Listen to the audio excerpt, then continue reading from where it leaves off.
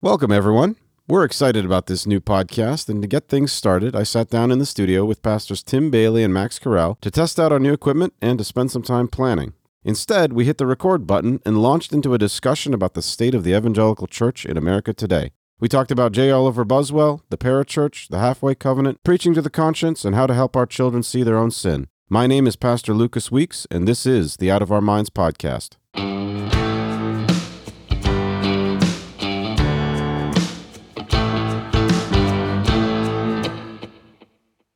My first question is, where are we today?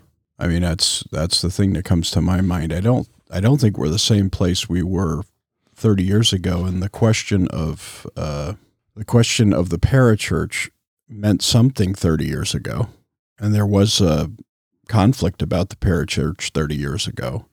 But it seems like it's different now. And I don't know how to explain it, but I think that... What do you mean there was a conflict 30 years ago? Well, the lordship controversy really came out of the parachurch, and that was raging probably longer than 30 years ago. Tim, when was that? When did that hit the fan, so to speak? Well, yeah, it was about 30 years ago, but I really don't think that was a parachurch thing. I think that was sort of... I kind of place it as the end of dispensationalism. Dispensationalism run amok gave birth to the denial of lordship. So 30 years ago is when I came to Bloomington. And when I came to Bloomington, the parachurch campus ministries were in peak form, and they owned campus ministry. InterVarsity, Campus Crusade, Navigators, to a lesser extent, the Fellowship of Christian Athletes. And so there was no indication of those organizations having reached their dotage, which now everybody recognizes. It's very interesting, but in the past couple of years, several women and a couple of young girls have been very kind and have been scanning my father's correspondence from his files. We've had files of his correspondence. And I was skimming through. They finally delivered it to me, 4.5 gigabytes of scanned documents. That's great. And so I'm so grateful. But I was going back through it, and I found a discussion between a guy named Charlie Troutman, who was a family friend of my dad's, and my dad on the occasion of my father resigning from the board of InterVarsity. So he was the first staff worker really on the Eastern Seaboard. He and Mud lived in Cambridge, and they served all of the Ivy League. And this was back in the early 40s. And they were talking in the 70s. As my father resigned, actually it would have been the end of the 70s, early 80s, they were talking about what had happened to InterVarsity. So my dad had been on the board for probably a quarter century. And Charlie had worked for InterVarsity, and as had Dad. Dad had left, but he had still been on the board. And it was very interesting that my father said that the success of parachurch campus ministries was killing parachurch campus ministries. And specifically, he referred to Campus Crusade and said that they had just poured staff workers into campuses, and that those staff workers were the center and the gravitas of the ministry. And my father said that that was a failure. And the reason it was a failure is that you could raise lots and lots of money. And of course, for years, Campus Crusade would say we're the largest mission in the world. Mm-hmm. They had unbelievable wealth. The Hunt brothers down in Dallas, Highland Park Presbyterian. I mean, it was all, Clayton Bell was the pastor there. He was Billy Graham's brother-in-law. It was all parachurch. And Dad said, no, InterVarsity started with one staff worker for the entire Ivy League, and that was him. And he said the good thing about that is that the center of the campus ministry is actually the students. And it does only as well or as poorly as the students' leadership. And so if you look back to 30 years ago, you were talking about, that had reached its summa. It was it was as good as it could be. It was good because the students were leading the charge? No. It was good because it was the height of the numbers and of the pride and of the money. Okay, but I'm trying to understand why your dad... said it was only as good as the students and where they were in their leadership. Well, because over the last 50 years, the second half of the 20th century, what happened was the thing that was important was money and numbers. This is like, you're a missionary's kid. You know exactly what that's about. Oh, yeah. And so you report to your supporters that you had 100. Well, I don't want to get anybody angry, but I mean, I've spent my life reading those missionary letters and nothing bad ever happens. Right. And so that's what happened with Crusade. And so here at IU, 350 people every week for the meetings.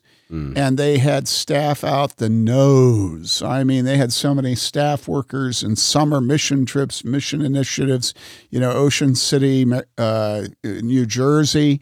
My friend John Sheldon was the pastor of the PCUSA church there, and they'd all go to his church. It was the height. It was money. It was success. It was numbers.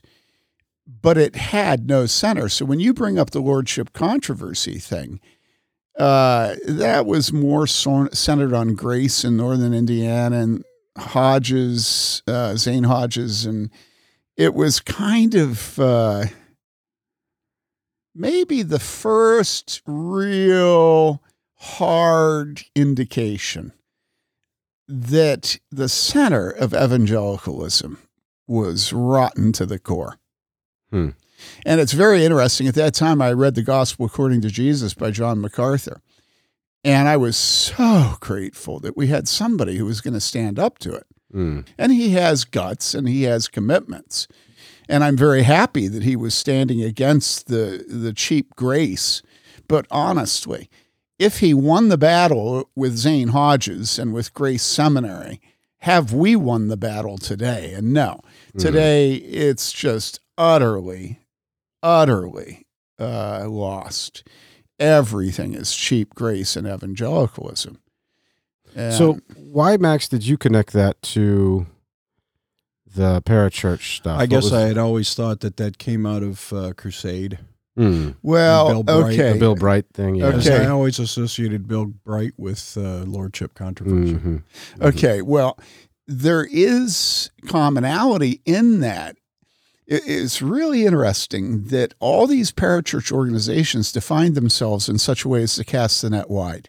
So the whole purpose of being parachurch is to avoid the drama of church, the sacraments, discipline, reform. You just cast the net wide. You don't have sacraments in parachurch. You don't have church discipline. And so you can just have numbers and people getting saved and 4 spiritual laws and, all this stuff. But the core, especially of Crusade, because I knew his son, Zach, Bill Bright was Reformed. And the subtext of an awful lot of this evangelicalism, especially parachurch, actually was Reformed, okay? And so when you connect it with Bill Bright, and I say it's dispensational, well, dispensational is Reformed. It's not Arminian. Dallas is Reformed. Now, of course, it's not, and yet it is. Theologically, you'd have to put them in the camp of the Reformed.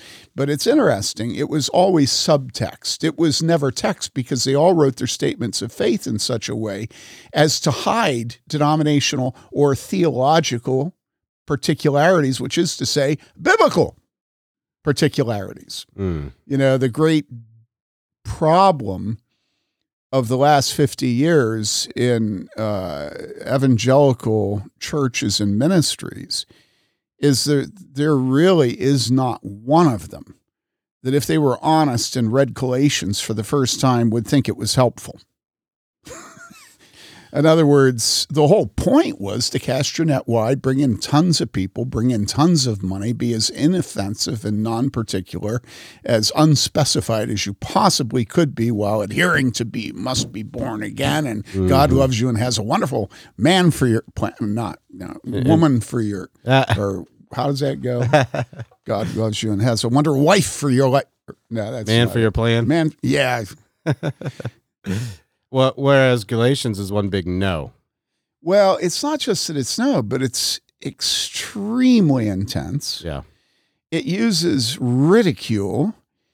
It uses damn, may be an anathema. I say it again. Yeah. And it's specific. Yeah. And so now we look and we say, well, the heart of the gospel was at stake there. But I'm telling you, no evangelical, if he'd been alive at the time, would have thought the heart of the gospel was at stake with circumcision. Trust me. You said a few minutes ago that we wanted to get rid of the drama of church. The word that came to my mind was the authority of the church. Well, drawing authority. Yeah. I mean, living in 2021, where's the ambiguity? I mean, is there any more drama on the internet than there is over hatred of authority? Yeah. That's the subtext of all the drama on the internet, is everybody hates authority. Right. So it moved from the parachurch to the megachurch.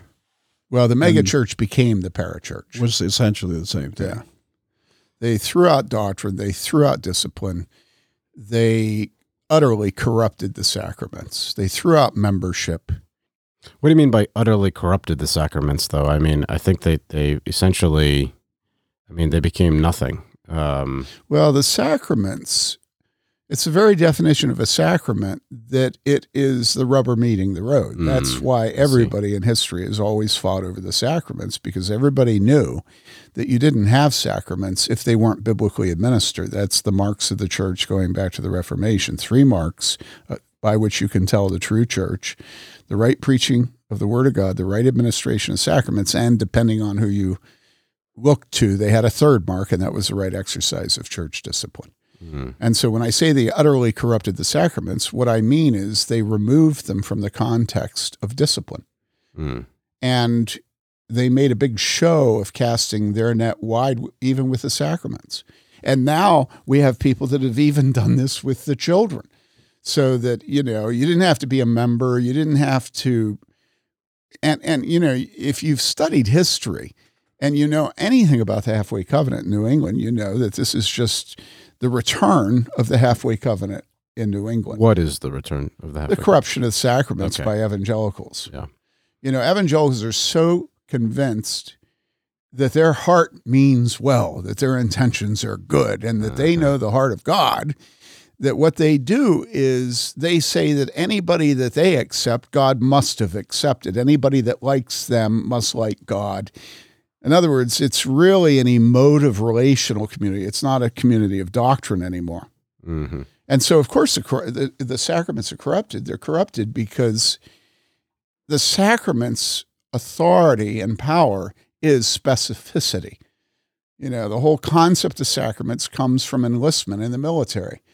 The obligations, the authority, that's foundational to the sacraments. But when you say you don't have to be a member, you don't even have to have fruit, and we won't discipline you, and it doesn't really matter if you're excommunicated, because you haven't been communicated.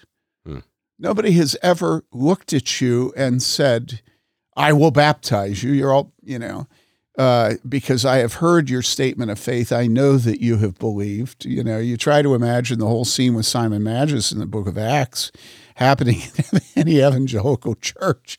And it's absolutely hilarious, because neither baptism nor the Lord's Supper are tied to anything other than sort of an emotive I'd like to, hey, campfire. I kind of like you guys. Yeah. So what do I do now? Well, you get baptized, or you have your children baptized, or, well, come to the Lord's table. Come. Even the conservative, some of my best friends, that's all they ever say about the Lord's table. Come. Come. Isn't God great? Come. Doesn't he love you? Doesn't he love me? Doesn't he love our children? Come. Yeah. That's what I mean by the corruption of the sacraments. Yeah. You asked me? That's what I mean. Yeah. He asked you. I didn't ask you. Oh, I'm sorry. Wrong eye contact. So, Well, go ahead, Max. is there a way in which the parachurch killed the church?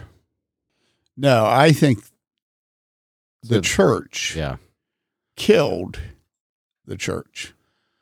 By going to the parachurch? By giving up its authority. No, okay, so So there's a thing I'm trying to fish toward something. Yeah. And the thing I'm trying to fish toward is we've noticed that the parachurch has died in terms of campus ministries. That's been our observation. Has it? I mean, is that just Well, here in Bloomington? it's not or- in its heyday. Okay. And I'm assuming it probably still exists somewhere. Yeah. Well, there's a lot But of money still. my rolling question around. is, what role did the parachurch play, if any, in corrupting and maybe destroying the church? But more specifically, has the megachurch turned around and destroyed the parachurch, because now the competition for the parachurch is the megachurch? In other words, the parachurch was the place everybody could have a fun time without any drama. And now the megachurch is the place where everybody can have a fun time without any drama, as you defined drama, just a couple minutes ago. okay, I have to do something which is quirky, but it's the foundation of my thinking on this. I grew up Philadelphia, then Wheaton. And in Wheaton, there was a kairos, a critical moment at Wheaton. It was in the late 30s and early 40s when J. Oliver Buswell came to be the president. And under Buswell, there was a wonderful growth at Wheaton in every way, spiritually, numerically, in every way. But this was at the tail end of the fundamentalist controversy. And J. Oliver Buswell was in the National Presbyterian Church. I don't know what it was called at that time, but it was separate from the Southern Presbyterian because they divided at the Civil War. But it was the main line, the Presbyterian Church. It was before the OPC, before the PCA, etc. And all of a sudden, and now we're going back to a time when Ruth Bell, Clayton Bell's daughter, missionary to China, and then the guy that started the Presbyterian Journal, which morphed into, years later, World Magazine. His son, Clayton, was the pastor of Highland Park, where the Hunt brothers said to Bill Bright, "Jump!" And Bill Bright said, "How high?" Okay, he started Campus Crusade. It had H. Ross Perot was in that church. This is Billy Graham's brother-in-law. Okay. All these people are at Wheaton. Harold Lindsell, Battle for the Bible. Alan Emery of the old wool merchant wealth in New England, Boston, on the board of Billy Graham Association, on the board of Gordon Conwell, where I went. All of these people can be traced back to a certain sort of 10 years at Wheaton. They were all there together. Okay. My father-in-law, Ken Taylor of the Living Bible and Tyndale House, my father of his magazine, Eternity, InterVarsity, David C. Cook, they were all there. And all of a sudden, J. Oliver Buswell was fired. Okay. He was doing a wonderful job. The school was doing well, and he was fired. And the question that everybody had at the time, and still has, is why? Lots of discussion. Students were blown out of the water. I can remember my father-in-law, when he was in his 80s, saying to me that he had a bad conscience about J. Oliver Buswell getting fired. When he was a student? When he was a student. And Okay. I couldn't for the life of me figure out. I mean, he wouldn't talk like that. Yeah. But he actually did say that to me. I'm personally convinced that what happened to him was he was working on the reform of the Presbyterian Church. I'm convinced that his work for reform was viewed as drama by the Board of Trustees. They felt that they could grow Wheaton better without the drama, and they fired him. I think it's that simple. And I think that all those budding leaders from all over the country that were at Wheaton at the time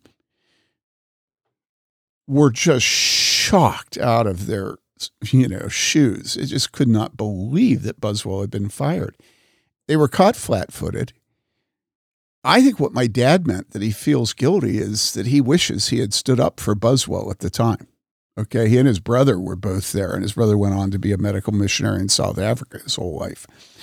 And I think what happened was that all those men looked at the situation, saw Buswell getting fired, looked at the cost of church reform, and decided that they were not going to give themselves to the church. I'm not saying that they left the church. What I'm saying is all that creative energy and entrepreneurial spirit that just was so pervasive of all these founders of evangelicalism, it went entirely into parachurch ministries, publishing, radio stations, conferences, camps, missions, anywhere but the church. It just did not go into the church. My father didn't go into the church. He had his MDiv. As a matter of fact, he went and studied at Faith Seminary under J. Oliver Buswell, who ended up being his theology professor. My father-in-law went down to Dallas Seminary and then finished up at North Park outside of Chicago. None of them went into the church. Now, they were all sort of churchmen, not really churchmen though. They were publishers, they were writers, they were editors, they were speakers, and all of their leadership went out of the church. It went out of the church. My dad, father-in-law, gave Dobson his first publishing contract because Dobson couldn't get Dare to Discipline to be published anywhere. Dad said, I'll publish it. It sold like hotcakes. And then Dad gave him money to start a radio program. So you just look at all the fertile, initiative, entrepreneurial, and they were godly. That's the thing that's so different between, I knew those men who led evangelicalism. They were godly. They were nothing like any of our famous Christian celebrities today. And I know our celebrities today also. They were nothing like them. They gave their money away. Okay? And they were humble. And they tried to deflect attention from themselves. They never cultivated fame and celebrity, And so it was a godly group of strong leaders. They were very intelligent.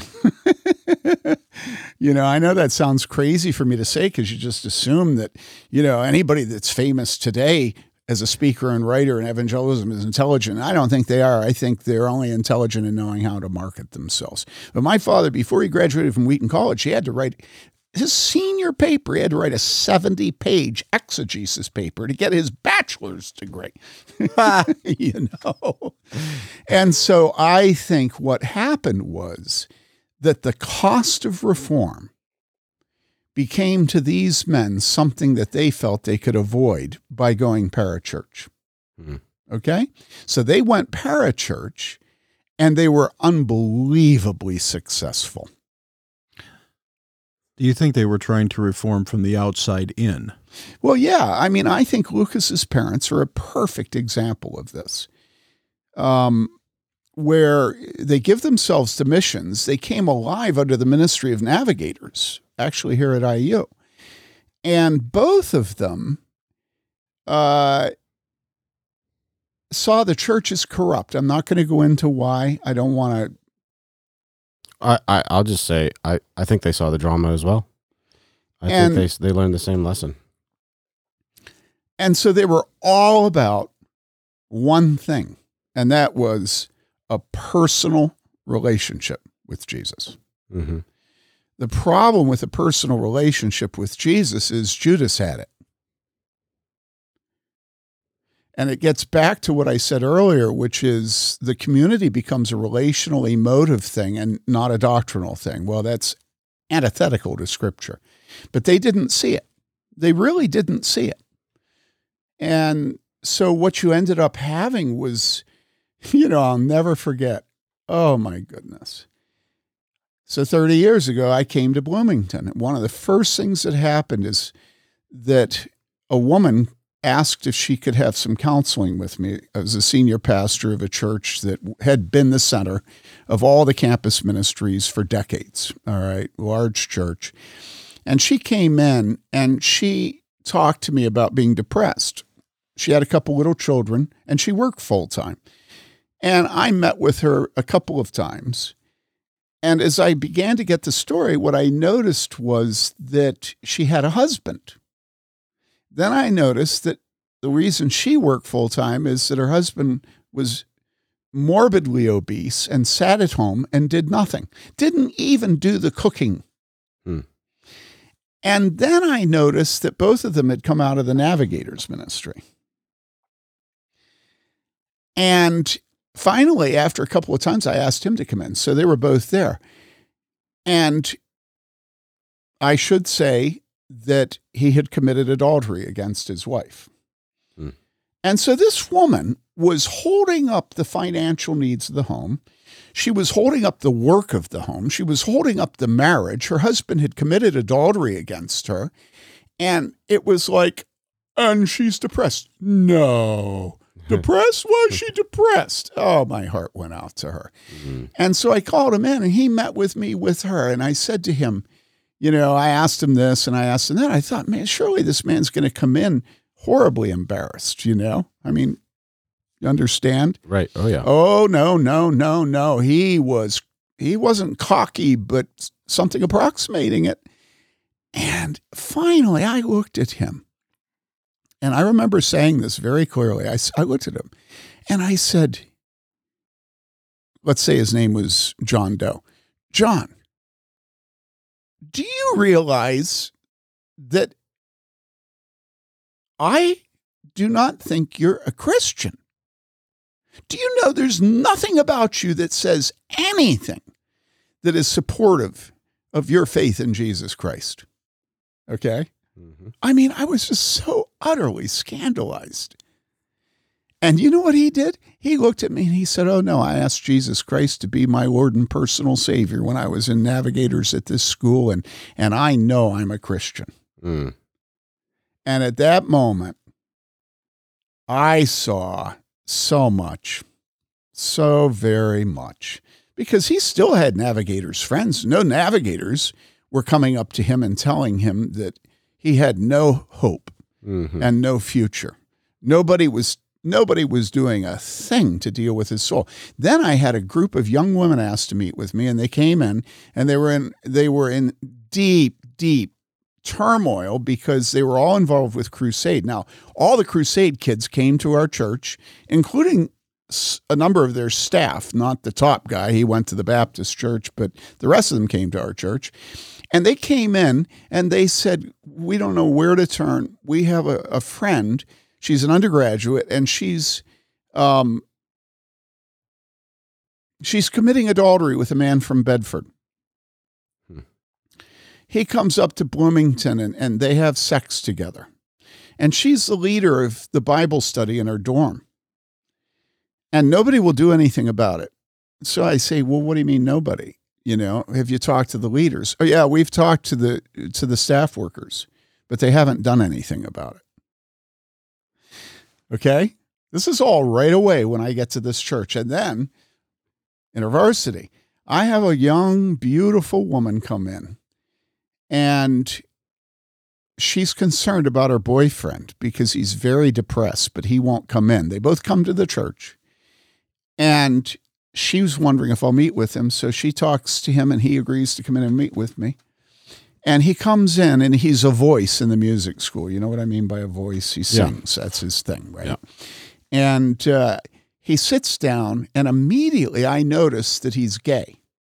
Now by gay, I don't mean gay. I just mean Effeminate. Gay. Effeminate. Yeah, he's a pretty boy. Mm-hmm. The way he dresses, the way he talks, he's precious, he's a voice.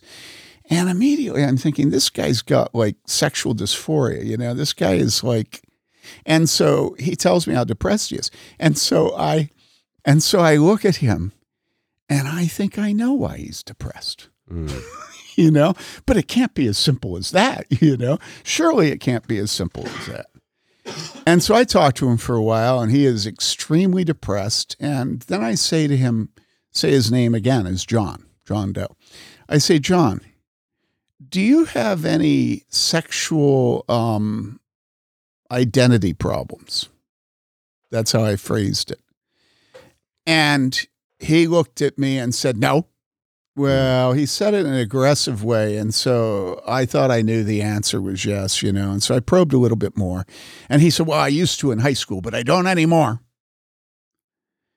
But he admitted he was suicidal. He had gone to one of the elders of our church who was a doctorate in psychology. He had gone to a woman at the health center that was from our church who was a physician. She may even have been a psychiatrist. So 2 people from our church with doctorates had seen him about his depression, one over at the medical center at IU and an elder at our church. They had talked to him about his problems, okay? And as I talked to him, I thought, this man is not safe. So I got a man from the church to agree to take him into his home and family for the weekend. We were headed to a weekend. And so he went and stayed with the family. And then he set up another appointment with me. And he said, I lied to you. He said, there's another guy in InterVarsity, and he and I have been getting together and cuddling and petting. And Friday night, his roommate was going to be gone. And we had set it up that we would have intercourse that night for the first time. He said, that's the reason I was depressed. And I lied to you, and I'm sorry. And do you know what I asked him? I said, can I just ask, did either the woman, physician, psychiatrist, whatever she was at the health center, remember she was at our church, or this elder of ours who had his doctorate in psychology, did either of them ask you anything about your gender identity? And he said, no, they both tried to give me drugs. And so now think about this. Navigators Crusade, InterVarsity. I mean, any idiot who was an InterVarsity staffer, if they'd had the slightest pastoral sensitivity, should have known what was going on with those 2 guys in InterVarsity, right? When 2 guys are getting it on sexually with each other, I mean, it's not rocket science. You have to work hard to avoid knowing it, right? Mm-hmm. Okay. And now I bring all this up because this is 30 years ago. And InterVarsity, Crusade, Navigators, Fellowship of Christian Athletes, they were all in their heyday. They all had tons of people going, very successful, lots of staff workers, money pouring in. It was like we were la creme de la creme. How do you say that in French? Crème de la crème. Okay. All right. And so then what happened was, I think that Bill Hybels at Willow Creek, Acts 29, although Mark Driscoll's a little bit of an acquired taste now, he kind of looks macho, but C.J. Mahaney, Robert Lewis down in Arkansas, Saddleback, all this stuff just completely co-opted the parachurch, because I think all those men thought, well, I can do this, and I don't have to be asking people for money. I can be a pastor, and people give money to pastors. It's interesting. At that same time, a young woman came to our house for our small group, and she was the daughter of a chief in Nigeria. And she came to church for a few Sundays. And when she came to our house for lunch and for our small group, she said to me that her mother was disgusted that she had come to church and that she was having anything to do with the pastor and his wife. And I said, really, why? If I was in Nigeria, I would want my kids to be taken care of by Christians in the United States. I'd be kind of happy. And she said, oh, my mother hates pastors. And I said, why? And she said, well, because in Africa, all a man has to do is announce he's a pastor and starting a church, and he buys himself crocodile shoes, and zoot suits. That's Yeah. exactly what she said, That's you know? right. Yeah. And so really all of it is of a fabric. Yeah. Evangelicalism, and particularly Wheaton, went bonkers into money and success. It threw out doctrine, and it threw out the fear of God. And so the good that we had in the starting of evangelicalism, which was godly, humble men who gave their money and influence away, became the Gospel Coalition. Ugh. And you see how good that all is. You know, can we go a week, please, without another one of these evangelical leaders showing to have been a hypocrite his whole life? I mean, you know, it's Right. just so awful. Yeah. So, I mean, the problem, you listed various parachurch groups, but I mean, those very same problems were in the church beforehand, are in the church. I mean, we see the church ceded the authority for all of those things that we started to expect the parachurch I'm not to objecting. do. I'm not objecting to there being sin in the church. Right. As a matter of fact, I think the problem with the church today is that there is no sin. There's always been sin. Jesus says the poor you always have with you. I would say incest you always have with you. Sexual abuse you always have with you. The problem was everybody acted like they didn't see it. And if they ever were forced to see it, they hid it. And nobody ever saw church discipline as the method by which God purifies us and his bride. And so, you know, you can't have church discipline in a parachurch group that doesn't have the sacraments. Because, as I said at the very beginning, the sacraments are where the rubber meets the road. If you're not going to guard the sacraments from having people get sick and die by the abuse of them, there is never any point at which you're going to have discipline. You won't rebuke, you won't admonish. And what my analysis is now of the church is that there is no fear of God among Christians in this country today. There's no fear of God. And if there is no fear of God, it is not Christianity. It isn't. And so I don't think Christianity has moved into parachurches. Parachurches have no fear of God. None. Absolutely none. If you ever rebuke anybody in leadership of parachurch churches today, they go, do you know how many people I preach to? And do you know how God has used me? How dare you? You know? And it's like, dude, I guess you wouldn't have been Paul speaking to Peter about him moving across the potluck dinner.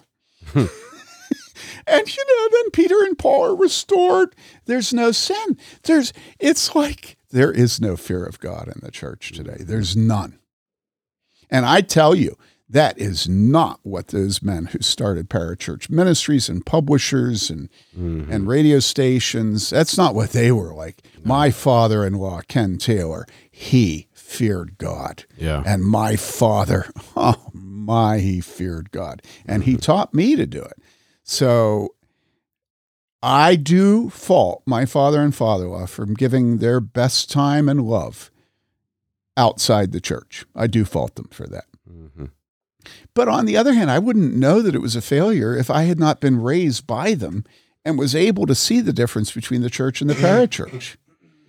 And a number of times in my life, I've had offers to do certain things in leadership that were parachurch.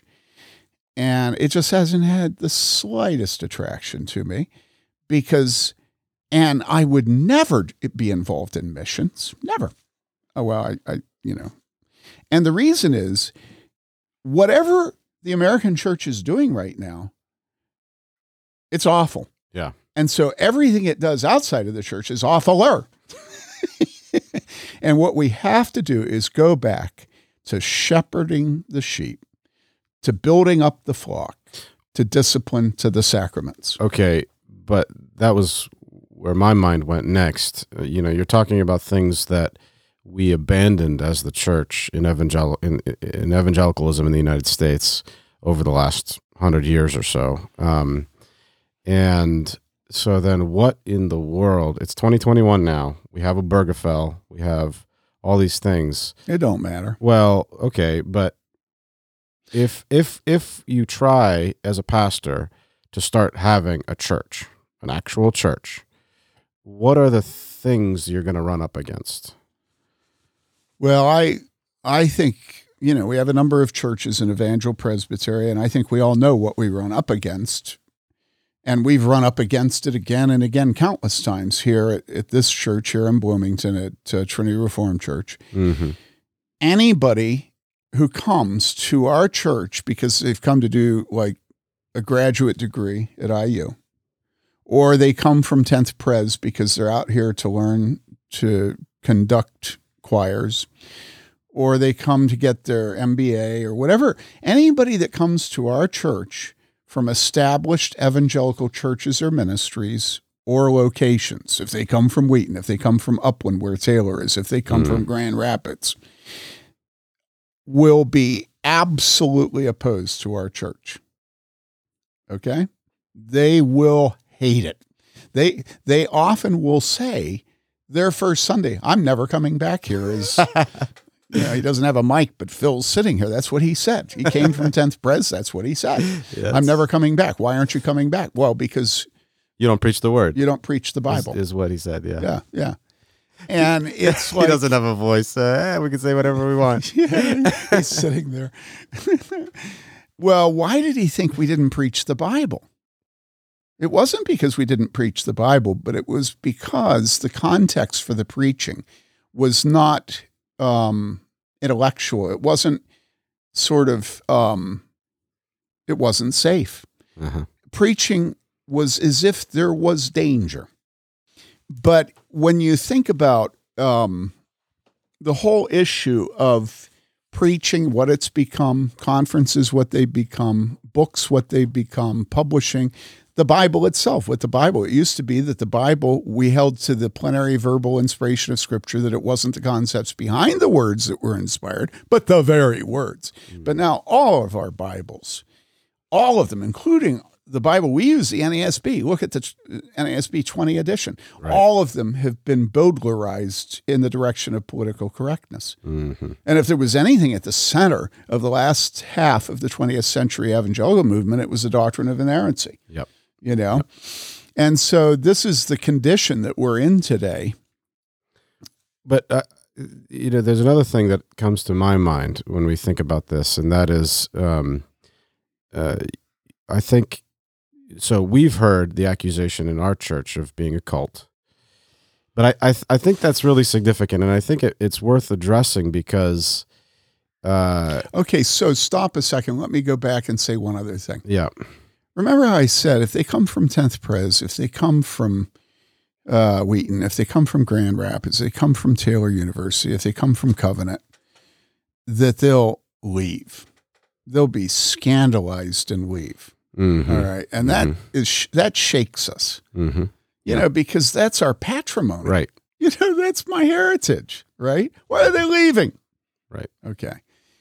But here's the good part of it. If they're honest liberals and truthful pagans and dopers and opioid addicts, they'll stay.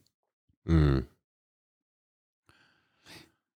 Which makes me want to rewind to the beginning of the last section where Lucas says now that we live in the time of Obergefell.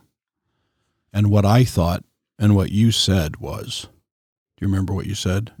It don't matter. Yeah, I do remember. And I think that's important. I don't think that's a throwaway statement. I think that's something that you've been talking about here, but the question of why you would say it don't matter. Well, because everybody listening to this thinks it really does matter. Okay. And that indicates that they're evangelicals and not Christians. Because what evangelicals really care about is cultural cachet, numbers, money, status quo, comfort, status, influence, yeah, and hipsterism. More than anything, hipsterism. You got to have the glasses and the haircut and fancy alcohol. Yeah, and what I have been trying to say my entire life is, can we please go back to the Bible? Now, you might think, what on earth does that have to do with it? Well, because you can't serve two masters. Either you'll hate the one and love the other, or you'll love the one and hate the other. You can't serve both God and mammon, and evangelicalism served mammon. It was all about how much money you could raise, how many people would make decisions for Jesus. It's what Vern Grounds, the president of Conservative Baptist, one of the sort of founding fathers of evangelicalism, and he talked in the TSF Bulletin. He said, evangelicals worship the bitch goddess of success. And that seemed to me, having grown up at the very center of all the leaders, all the famous people, all the publishers and missions and everything. And it was all about the bitch goddess of success. And my dad, at the end of his life, my dad was about the only prophet evangelicalism had. He took on Bill Gothard for sexual immorality and for abuse of scripture back in, I think, if I remember correctly, back in the 70s. Okay. When Bill's brother in their Oak Park headquarters was being immoral. And the board couldn't get him to deal with it. And so they went to Dad and said, would you handle it? And so Dad went public with it in eternity. And boy, did he pay for that among evangelicals. Really? Oh, yeah, yeah. He flew down to speak at Dallas Seminary at their chapel, and his friend met him at the airport and said, Joe, I'm sorry, but there was a double schedule and you won't be speaking. And my dad looked at him in the car at the airport and he said, it's because of Gothard, right? And the guy said, yeah. Yeah. Wow.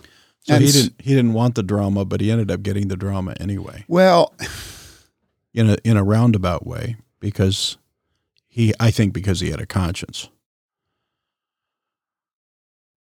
Yeah, I don't know what to say about my dad and my father-in-law. Their gifts were speaking and writing and editing and entrepreneur. And so maybe I shouldn't fault them. But where were the pastors? Yeah. Where were the pastors?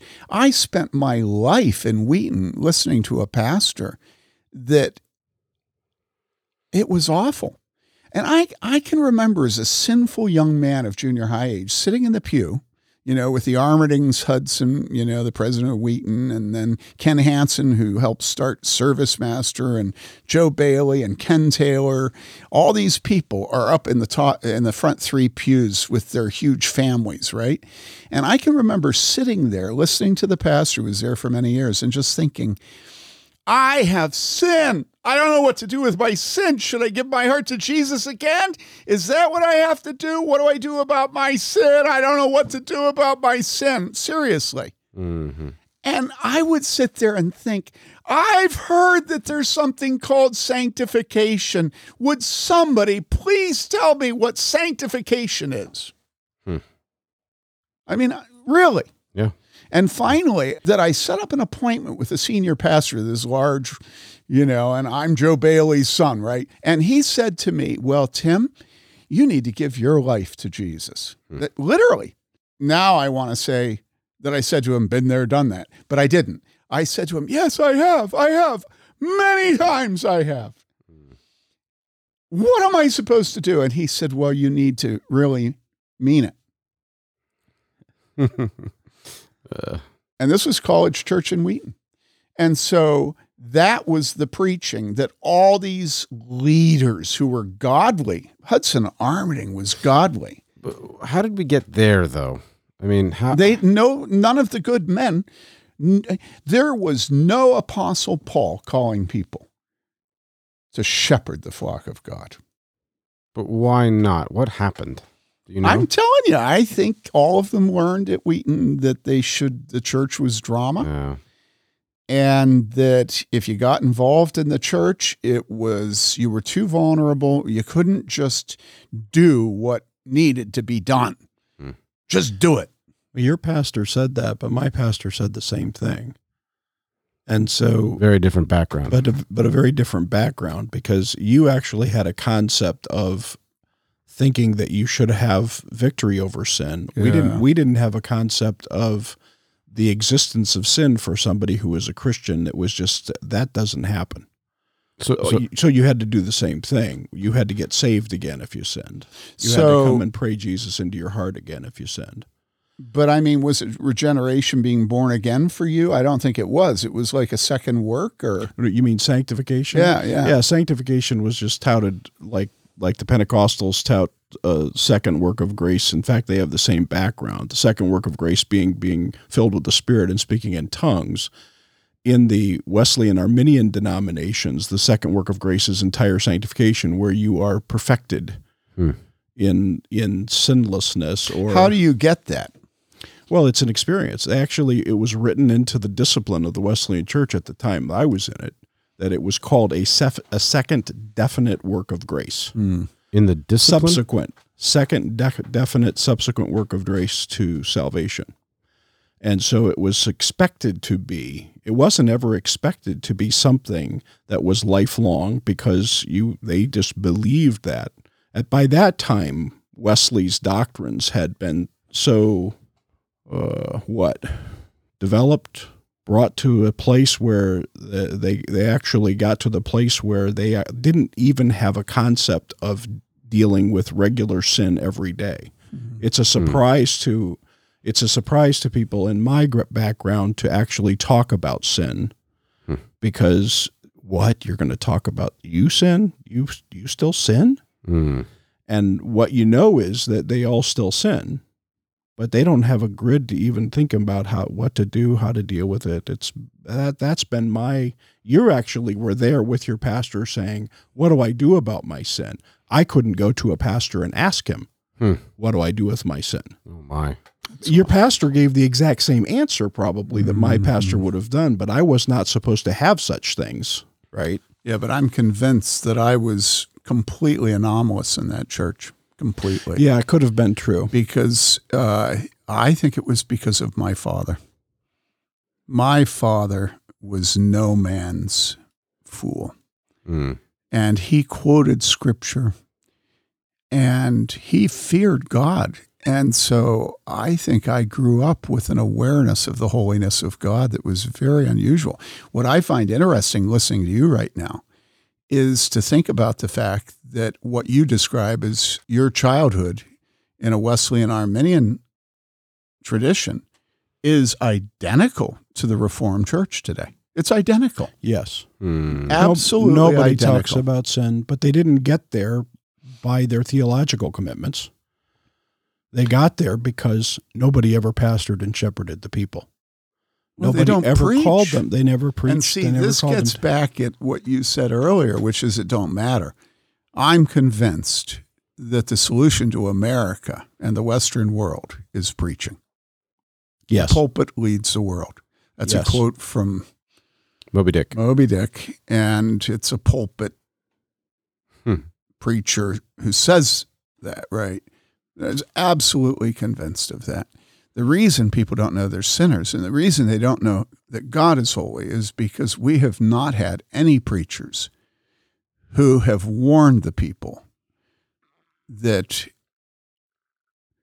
God is holy. And that, you look at the warnings. I was just reading today, if you hear his voice, do not harden your heart as the Israelites did. And so Hebrews quotes this. But what's the context? It's not unbelievers. Right. Test yourself to see if you're in the faith. See if Jesus actually lives in you. Right? Work out your own salvation with fear and trembling. For it is God who is at work within you, both to will and to do his good will. And we don't ever talk about those things because we have to then acknowledge sin. And the pastors have to acknowledge sin with the people. The pastors have to look at the people and say, Annie and I we teach a children's membership class, and we were talking about baptism. And in our membership catechism, we talked to the children about baptism being an outward visible sign of something inward and invisible. And try to communicate that to children and then ask them to go home and ask their parents for an accounting of the inward, invisible work of God in their hearts. Even try to form the question for the children to ask their parents, and then have have to coach them in the idea of seeing their parents answer with something resembling the work of God in delivering them from their sin and giving them victory so that the sin does not reign over them in their lives today, or that they've seen a difference between now and 10 years ago. And it's a difficult exercise. It's difficult to explain to children, but in one sense, and then it's not in another.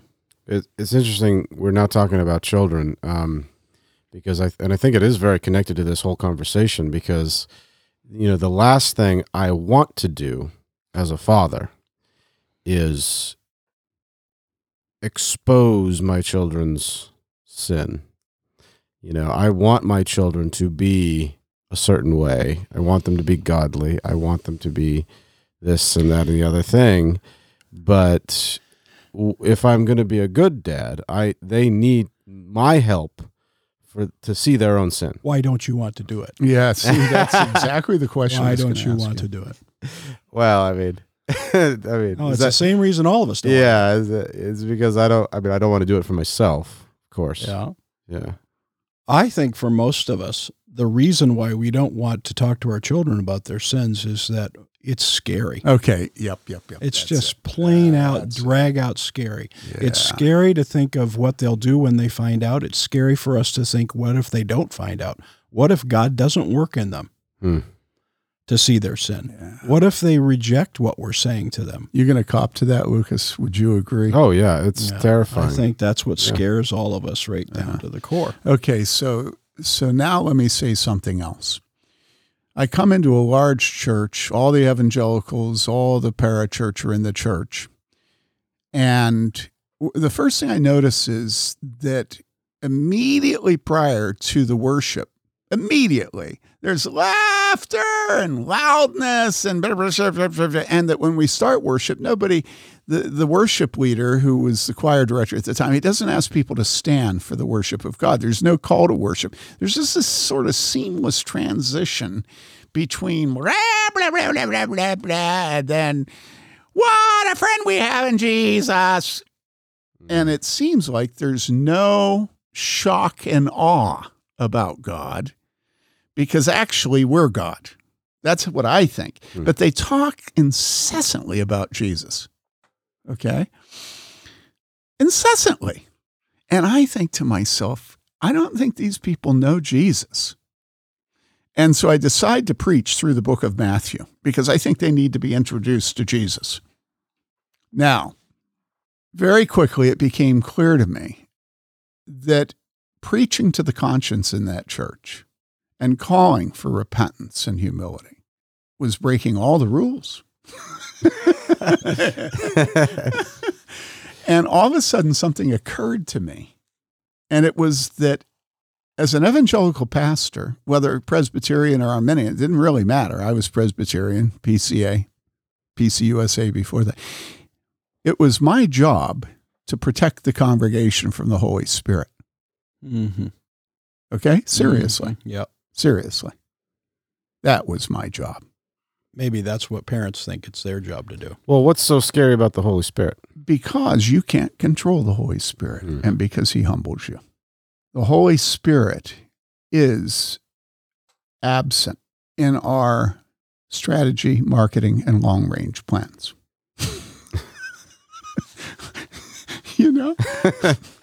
I mean, and so I go back to you not wanting to talk about the sin with your children. You know that the fruit in the heart of a child, including a covenant child, if anybody's ever read the book of Romans. Yeah.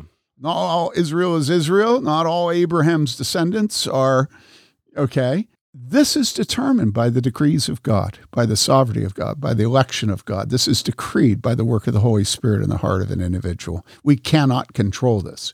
We can claim his covenant promises for our children. We can plead with God. We can read his promises to him as we plead to him. But we cannot control the work of the Holy Spirit in a church, in a sermon, in our fatherhood, in our motherhood.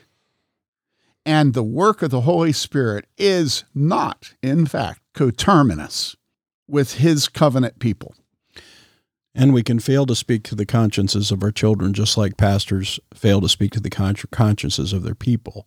And we can do so in order to protect our children from the very thing that we really believe they absolutely need. Yeah. And it's a bizarre reality. Do you remember all those years ago we're traveling west to go to a Acts 29 pastor saying, we've got 4 or 5 men in the van. We got a pastor with us from Cincinnati. We're driving along and he's saying to us, well, I'd like to speak to the consciences of the people. Now that wasn't his actual words. Those weren't his actual words, but it's really what he was saying. I'd like to speak to the consciences of the people, but here's my worry. My worry is that if I speak to the consciences of the people, then the covenant children of the church, they might get disturbed. That's what he said. And he said that in exactly the wrong van. He didn't realize he was writing. Well, it was horrible. It was absolutely horrible. Absolutely horrible because that is the halfway covenant of colonial New England, where you read Cotton Mather. I read this recently actually, and he's talking about the fact that they all came over to the United States because of their concern for the little lambs. That's the word he uses. And so they had moved from England up to Holland, thinking that they would have more freedom to worship, but they found that the local children and the youth of Holland were corrupting. So then they moved to the New World. And then they saw that their children were not walking with God. And so then they went ahead and let them come to the Lord's table, halfway covenant, come to baptism, bring their children to baptism, even though these people, many of them made no claim to have a saving faith. Okay?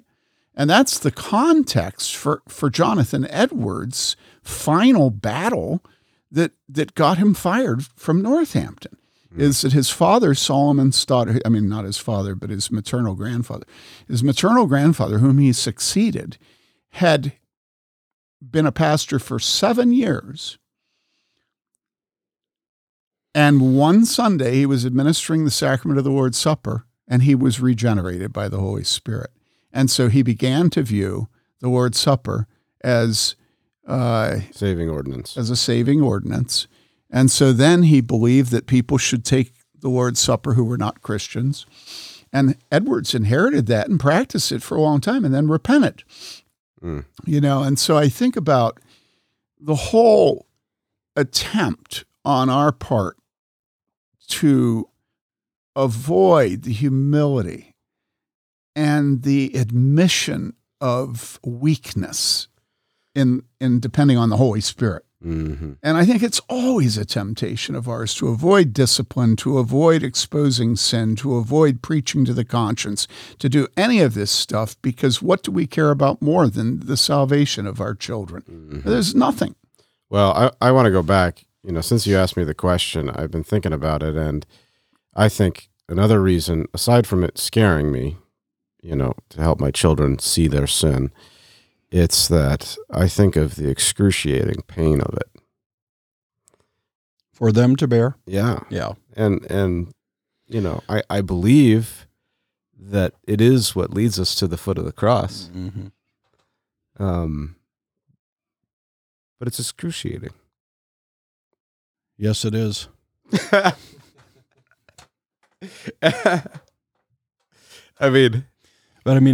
It's weird because I know his motivation isn't the same as yours, Lucas, in this matter. But the pastor in the van going to the Acts 29 conference isn't significantly different in what's holding him back as the father in the house. Mm-hmm. I mean, both of them, or all of us, are in that same boat trying to say, we're fighting with ourselves saying, will I trust my children to the Lord? Well, yeah, I'll trust my children to the Lord, but will I trust them to the Lord and tell them the truth about themselves and about God? Will I introduce them to that God that will scare them? And should. Yeah, and I'm almost 40, so I suppose I can start saying that I've been around long enough to see that it is my privilege as a father to show them their sin when they're 6, 7, 12, because it doesn't get any less painful if they are an adult son or daughter and they have years of sin and heartache and horror, that God can rescue them from that as well. Especially if you've protected them from the consequences of their sins for all those years. Right. So when you were saying it's painful, I thought of Jesus saying, "Who do you say I am?" And Peter's response was, "Thou art the Christ, the Son of the Most High God. On this rock I will build my church." And then I think of that scene with Peter where Jesus gives the wonderfully horrible teaching, "Unless you eat my body and drink my blood, you can have no part in me." And it says that at that time, many left him. And then do you remember what Jesus said to the disciples? Are you going to leave too? Yeah. And do you remember what Peter says? You have nowhere else to go. Lord, we have nowhere. You alone, what? Have the words of life. Have the words of eternal life, yeah. And how can we describe that as pain? Unless our children see how hopeless they are. Do we really need more evangelical children who think that it's just a matter of learning to make the right choices? Do we really need more of our sons and daughters hearing commencement addresses about how they can be anything they want to be as long as they believe in themselves? In other words, that's the alternative. Yeah. The alternative is not some place that is devoid of lies and not painful. Mm-hmm. The only choice for our children is that they will be lied to and they will believe all the lies. And that's what all social media is lies and believers of lies. Or they will be humble. And the only way to get humble is to see your sin as it really is and God as he really is. And so I don't quite believe you. No, seriously. Well, I think it's probably a combination of the fear of trusting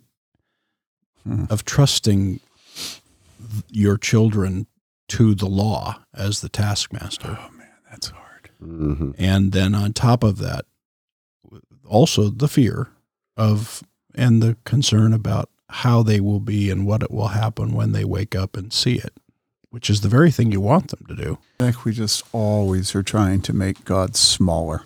And that's the nature of idolatry. Make it happen somehow. Yeah. We can make it happen. And it's not as scary as you think it is. And it's not really as hard as you think it is. And you just have to make right choices. Because all those things wean us from dependence upon God. Mm. But God wants us actually to be dependent on him. I keep thinking about this while we're talking here, and it drives me crazy. And I just had the thought, no, there will be other times and places. But I don't know that there is a better time for me to bring up the issue of paedo-communion.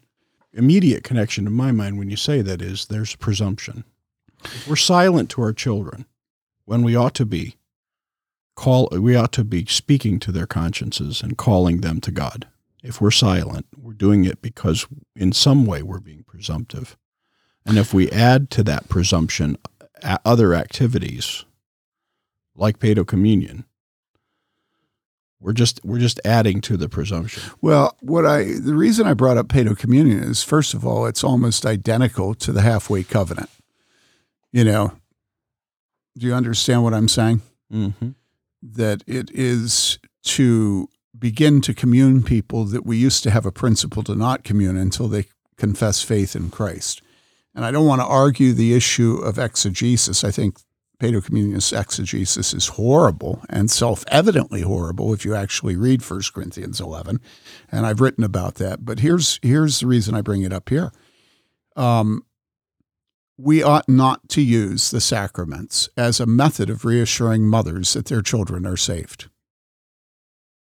That's what I believe is the heart of Paedo Communion. And nobody can doubt, I actually have served communion in a Paedo Communion church. Afterwards, I didn't notice what was going on. Mary always said, "You realize that you just communed a bunch of children in that church." I had a speaking engagement. And I said, "No, I didn't." And she said, "Yes, I did." She said, she pointed around, it was a couple 250 people, and a bunch of the children had taken communion. Well, the reason I'm bringing this up is that's another way that we try to circumvent humble reliance upon the work of God in our children's lives. And I know Paedo Communionists will all say, "Oh, no. We're using the means that God has. Look at the Passover. The children were at the table and everything." But the fact is that the sacraments have always in history been abused to make a claim about those who participate in them that they receive grace ex opere operata, okay, by virtue of the act itself. And that, to me, is identical to preaching to people as if they're all saved because you don't want to scare them. You don't want to scare the children. What's the difference? He says in the car as we're driving, "I would like to preach to people the real word of God, but I'm afraid it would scare my children." Remember, that's what he said to us. He was a Paedo Communionist. That was his whole thing. And I think that we have to reclaim the biblical truth that our God is a consuming fire, and that vengeance is him, he shall repay, and that his word is a hammer, and that his prophets are given steel for their foreheads because they serve a rebellious people. Now, I could just keep going, right? You know that. But can we just stop here and say that's what's absent from the church today? Mm-hmm. And as I see it, I just look at my childhood. I look at what has changed. And why do I think Obergefell doesn't even matter? It's because if we will have restored to us men that tremble at the word of God and who preach in the fear of God and who preach the fear of God and who have faith to give the law to the children and the little lambs of the church, okay? Knowing it is their crossing guard, their schoolmaster to Christ, okay? There will be a revival in America, and America will throw Obergefell out, okay? I don't have any question that if my people humble themselves, but we will not do that. We will not do it. And so we blah, blah, blah, blah, blah, blah about Obergefell. And the fact is, all these guys that are celebrity Christians, how do they get the money and publishing and speaking engagements and sycophants that they get? Well, they do it by living precisely at the point where they can hold on to the constituents who are Christians, who will continue to give them money and buy their books and come to and not be declared verboten by mainstream media and the masses. Well, the minute Obergefell hits, they have to move a little bit more towards homosexuality, LGBTQism, all this stuff. That's the whole point of our book, The Grace of Shame. We show how all these celebrity leaders changed when Obergefell hit so that they were more palatable and would still get asked on Fox News. And the people got sucker punched, and the people just moved with all their leaders. And you can see this again and again. Obergefell only matters to people who are desperate to hold on to the celebrity status and their money and the students at their schools and the invitations you follow. And so if that's what you want and Obergefell hits, you're in trouble. But if that's not what you want, if you love the church, if you love God's rams and ewes and lambs, if you want the glory of God, sometime every 3 years, that's how I would describe myself, then it's freeing because you don't have to keep a close watch on how awful things are.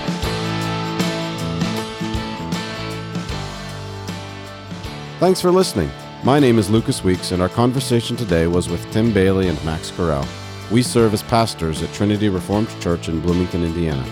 For more great content, please visit warhornmedia.com. To support this podcast, you can donate at patreon.com/outofOurminds. Cheers!